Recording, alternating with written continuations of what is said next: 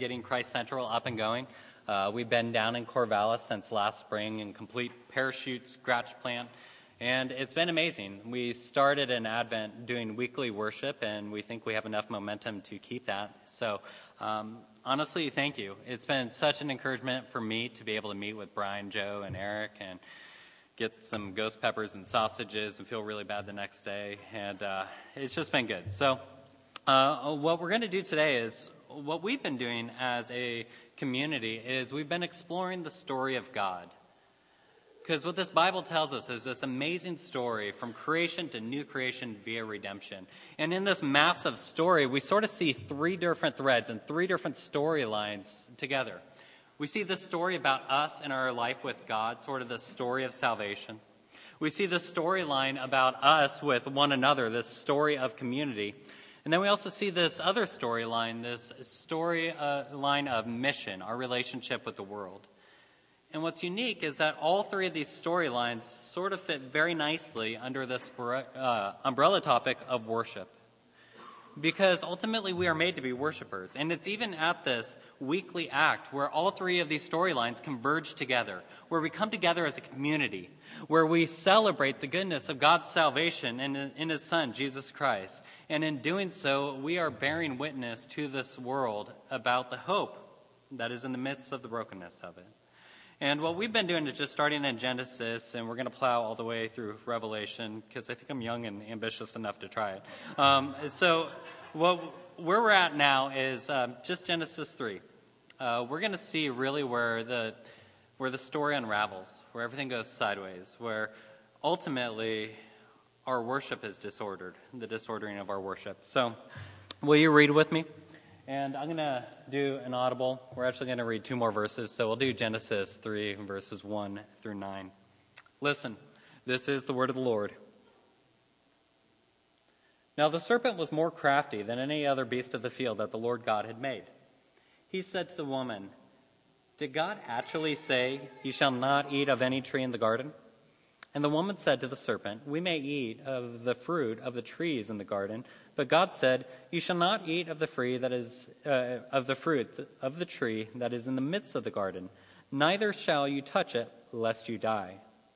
But the serpent said to the woman, 'You shall not surely die, for God knows that when you eat of it, your eyes will be opened, and you will be like God, knowing good and evil.'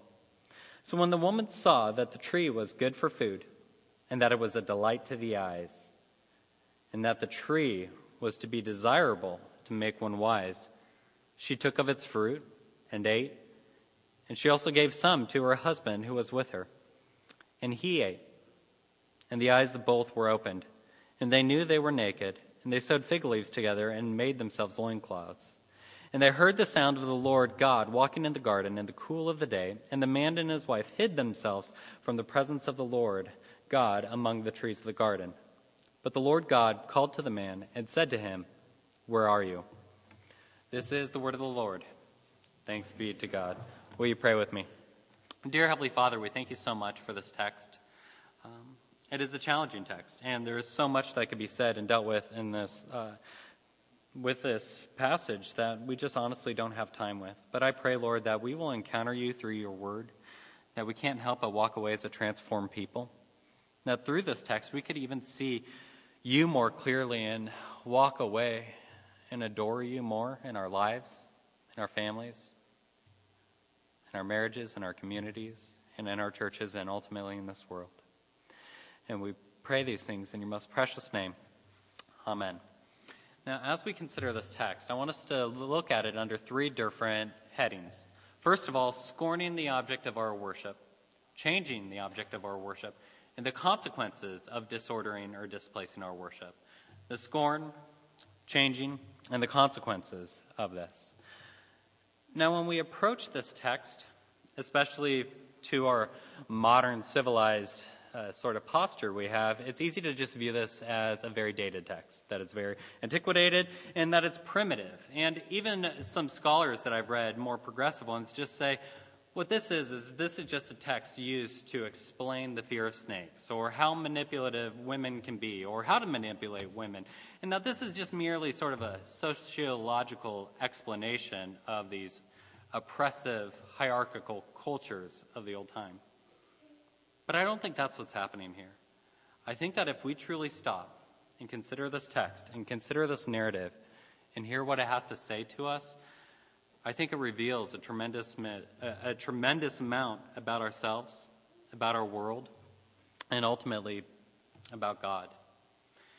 And what's amazing is that when we see the unraveling and the disordering of our world, it doesn't begin with a high and lofty argument. What does it begin with? It begins with a scorn. And we see that with the challenge here. The challenge of this scorn, the serpent saying to the woman, did God actually say? Does he really say that? And we sort of see this manifest all the time, even in our own culture. That we like to scorn God, jeer at him, sneer at him. And it's tough because in a way, if we're going to be totally honest, this could actually be more devastating because it's the influence of an atmosphere that we're at. It's not the power of an argument. It's an assertion rather than an argument. It's some powerful, logical argument that we're faced with. It's a sneer. It's a scoff. It's a scorn. And we deal with this all the time. And being in Corvallis and at OSU, I see this all the time with my students. And I'm convinced that this is probably one of the biggest reasons that we have so many college students leave the faith. Because how are they supposed to feel when they enter into this prestigious academic environment and they're told that it's no longer intellectually viable, no longer intellectually honest, no longer intellectually even possible to believe these things because we're too advanced for that. We're too bright. We're too reflective. And what's the result? Well, we see it all the time. These students who once had this beautiful faith that was the source of their hope, comfort, joy, security, now becomes a place of embarrassment for them, of alienation, and it's humiliating. You see this in our universities. We also experience it in our communities. We see it in our neighborhoods. And for some of us that don't have believing members in our family, we experience there with our families. And the hard part is that it's not just strong, ardent atheists that do this. People who are just indifferent do it too. I was reading this book, Unapologetic, and this is what the author says. He says, the really painful message we receive is that we're embarrassing. For most people who aren't new atheists or old atheists and have no passion invested in the subject, either negative or positive, believers aren't weird because they're wicked. We're weird because we're inexplicable. Because there's really no necessity for it, for anyone sensible. We've committed ourselves to a sort of set of awkward and absurd attitudes which obtrude and which struck against the background of our modern life. And not in some important or respect-worthy or principled way either, more of in a way that some particularly stylish piece of dressing does that makes an onlooker wince and look away and wonder if some degree of cerebral deficiency is involved. And I think that's the truth. I think if we're going to be honest with ourselves, one of the things that makes it so hard and so challenging to be a Christian is that we just look embarrassing to so much of the secular world out there. And it's hard for us to deal with that. It's a very painful thing because we're just told that it's completely unnecessary. But what we see that begins with a scorn develops into something else. The scorn develops into a lie. And it's interesting because what does the snake do? He doesn't argue against the existence of God. He doesn't argue against the holiness of God. He doesn't even argue against the majesty of God. He argues against the goodness of God. Let's read verses 4 and 5. But the serpent said to the woman, "You will not surely die. For God knows that when you eat of it, your eyes will be opened, and you will be like God, knowing good and evil." The snake is, in effect, saying what you really need to know is that God is keeping you down. His arbitrary rules and obligations are actually robbing you of life, not enhancing it, and that at the end of the day, he is restraining your potential, your happiness, and your joy. And the result is that if we embrace this lie, if we entertain the scorn, it's just going to lead to a complete distrust of God and of his goodness and of who he is and what he has done for us. And that at the end of the day, we will start believing these lies. Because if the trust is not there, we can always find ways to intellectually support that. He's not worthy of our trust. He doesn't have our best interest at hand. And then who is God to tell us that we shouldn't spend money on what we want? Who's God to tell us that we shouldn't sleep with that person? Who's God to tell us that we shouldn't spend all the time on ourselves? And the reality is that both of these attitudes, this scorn and this lie, is at the heart of every sin. It is truly sort of that sin behind the sin. Because we think that God is just arbitrarily keeping us from something. But I think if we actually take a step back and actually consider maybe why God gave us this prohibition and in the garden and what he was trying to communicate, it actually tells us something beautiful about himself. Because it's kind of hard. I mean, when we read the previous passage and understand that the prohibition is just not to eat this fruit, I mean, it's kind of minor compared to some of the other 10 commandments. He's not saying don't kill people, don't rob them or anything. He's just saying don't eat some fruit. I mean, my kids would love this right now. But why does he do this? Why doesn't he actually explain it to him? What is the logic behind this? Well, you could imagine that if God said to Adam and Eve, well, don't do this because the second that you eat of it, it's going to plunge this world into a shadow of sin and death and cause centuries of misery, death, pain, and suffering for you, your offspring, and everyone else. They're just looking, okay, never mind then. And the reason is because, and I like how this one pastor says it, that he doesn't give him an explanation because all it would result in is just a cost-benefit analysis. And that's not obedience. That's self-interest. And what God is saying to them in this prohibition is he's saying, my children, I am God. Your life, your world is a gift. And I want you to live like that, and that it is a gift. And that I want you to live by my power, not your possession to do what you want. I want you to live by faith and trust. And that you could either choose to treat me as God and treat this world like it is a gift, or you could put yourself in the place of God and act like this life is your own. God didn't give them a reason and an explanation because he wants us to live in dependent trust on him and embrace his goodness, his benevolence, and his love. But how does this unfold? The reality is that what began as a lie, or began as a scorn, developed into a lie. And it led this woman to change the object of her worship. And this is interesting because if the serpent could be sort of labeled as the first relativist in Scripture, we could almost look at the woman and say that she's the first legalist of Scripture. And we see it first in how she changes the words of God in verses 2 to 3. The woman said to the serpent, we may eat of the fruit of the trees in the garden, but God said, you shall not eat of the fruit of the tree that is in the midst of the garden, neither shall you touch it, lest you die. What she does is she does three things to twist the words of God in the previous passage. The first thing she does is she actually minimizes their privilege by merely saying, we may eat, rather than embracing the full culinary bounty of the garden itself. What does God say to him in the previous passage? You may eat freely of every tree in there.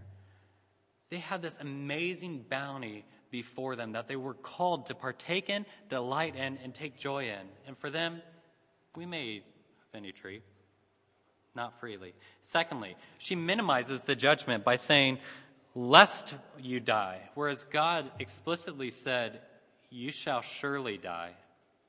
And the third thing that she does is she actually maximizes the prohibition by saying, you shall not even touch it. Whereas God said, you shall not eat of it. And by embracing the scorn and lies, by changing the words of God, she ultimately is changing the direction of worship in her heart.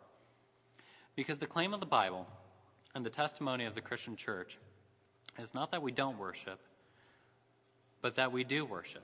Because when we're talking about worship, we are talking about the things that we love, the things we adore, and the things that we hold as ultimate. It's not that we don't worship. The only choice we have is what we do worship. And I love this quote here by David Wallace Foster.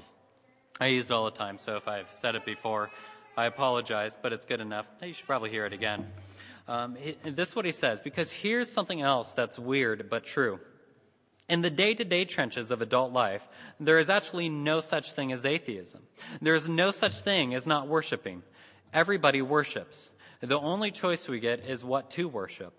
And the compelling reason for maybe choosing some sort of God or spiritual type, whether it be Jesus or Allah or Yahweh or some type of ethical principles, is that pretty much everything else you worship will eat you alive. If you worship money and things, if they are where you tap real meaning in life, then you will never have enough, never feel you have enough. It's the truth. Worship your body and beauty and sexual allure, and you will always feel ugly. And when time and age start showing, you will die a million deaths before they finally grieve you. On one level, we all know this stuff already. It's been codified in myths, proverbs, cliches, and parables. It's the skeleton of every great story. The whole trick is keeping in the truth of our daily consciousness, because if you worship power, you will end up feeling weak and afraid. You will never, ever feel like you have enough power, and then you will feel numb to others out of your own fear. Worship your intellect, being seen as smart, and you will end up feeling stupid, a fraud, always on the verge of being found out. But the insidious thing about these forms of worship is not that they're evil or sinful, it's that they're unconscious. They are our default setting. It's what we always default to. And this is because when we were made in the image of God, we were made with that same type of outpouring of love that you see within the divine community itself. That for all eternity, God existed in this beautiful community and outpouring of love between Father, Son, and Holy Spirit. And when we were made in that image, we were given that same type of outpouring of love too. And in this way, we have this complete love that needs to always be pouring out. It's almost like we have this fire hose that is just pouring out and that you cannot stop regardless of how hard you try. And the only choice you have is where you point that. And that's why I think Martin Luther is right when he says we can't break any of the 10 Commandments without breaking the first one. The only way we sin is by misplacing our worship, disordering it. And we see this manifest in Eve, that after embracing the scorn, entertaining the lie, the reality of changing our worship and changing our affection is easy. We see that in verse 6. When the woman saw that the tree was good for food, and that it was a delight to the eyes, and that the tree was desirable to make one wise, she partook of it. That when we change our affection, when we change our adoration, when we change our heart and our worship from God to creation, just like Eve did here, we will lead to a place of bitterness, pain, misery. Ultimately, these things do not make us more human, they make us less human. That rather than keeping God at the center and knowing what is good and evil, we see the woman decide that she would define what is good and evil. And God's commands are not good, and that ultimately his intention with us are evil. Is knowledge bad, though? No. But how we acquire knowledge matters, and it mattered to God. We see all throughout Scripture that the ends never justify the means, but the ends do regulate them, and I think that's important. But let's consider these consequences. What happened after she displaced her worship? What happened after she disordered her heart and affections? What happened next? What are the consequences of it? We see it in verses 7 through 9, which if you want to look at 3 verses that really tell the history of humanity, it's these ones. That in the midst of our shame, we try to cover it. We turn inward, and we are trying and seeking things that we believe will give us dignity, comfort, security, and satisfaction. But as we know, these things are rarely effective. We are seeking ineffective remedies for really symptomatic issues that are not dealing with the root of the problem, and that's sin. That's worship. That's our relationship with God. And we see how this manifests, not only in shame turning us inward, we see then the deterioration of relationships. And this is really in the next passage, where rather than having this beautiful place of intimacy, joy, and delight with one another, we turn on one another and we pull away from one another. But then when we do start coming together again, how do we do it? In strife, violence, tension, friction. We experience that. We experience how that even extends into our relationship with creation, where we toil and labor and languish under things where we don't feel like we experience fruit. But it's not just sort of this shame thing that we deal with and this tension and deterioration of relationships. What we see emerge here is a new direction of life. Because we know that in the midst of this, in the wake of this sin, in the wake of this guilt, in the wake of what is happening here, we see a promise emerge that in the brokenness of this world, God would do something. And that whereas man and the woman wrestled with obedience in the bounty of this garden, of light, of life and intimacy, we know of another garden, the Garden of Gethsemane, where we see Jesus wrestling with obedience to the Father, except in darkness. And he languished so much that he sweated drops of blood. And whereas the man and the woman in their disobedience forfeited their life, Jesus' obedience would actually cost him his life. That Jesus himself would endure the scorns and lies and mocking from soldiers, from Jews, from this world, and ultimately from us, to show humanity, us, you, the true degree of God's love, goodness, and benevolence. That in the midst of humanity asserting itself and putting itself where God deserved to be, Jesus accepted the penalties that truly belonged to us alone. That rather than hiding from us in disgust at what we did, we see a God who comes near to us, identifies with us so much so that he endures the shame that we deserve on the cross so that we could receive the dignity and righteousness that is possible by living in faith and trust. And that's what Jesus did perfectly. That the call in the midst of our shame, where are you? He actually seeks us out and finds us. That if you look at the gospel, and if you really want to start doing cost-benefit analysis, we should be broken at his response to our disobedience. And he did this to restore him back to himself, back to one another, and back to the world. Because what is the cost-benefit analysis?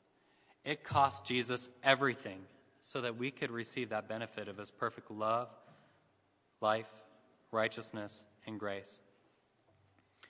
And I think that it's important that we keep this picture in our head, because ultimately we worship our way into idolatry, and the only way out of idolatry is worship.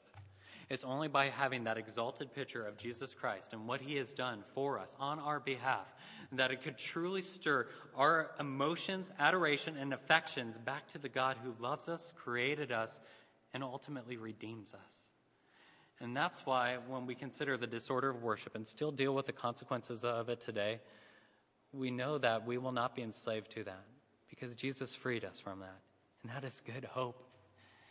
And I hope that we will go in light of that hope and love of the gospel.